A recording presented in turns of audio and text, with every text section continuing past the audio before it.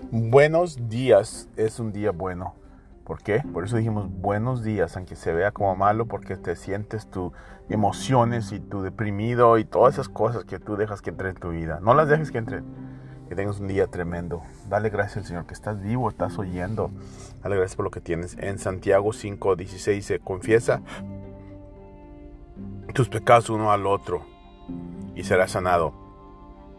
La oración de una persona fuerte tiene poder y da buenos resultados. Amén. Confiesa tus pecados y serás sanado. Si piensas que crees, dice cuando confiesa. Y el poder de la oración. Que Dios te bendiga y tenga un día. Mañana temprano a las 5 salgo para Detroit, a Minneapolis, y de ahí a Sur Corea. Voy a estar allá hasta el día 24. Vuelvo en la noche, en la tarde. Que Dios te bendiga. Sigue en la oración. Y si vives en Canadá, que te veo a las 6. En el nombre de Jesús. Amén.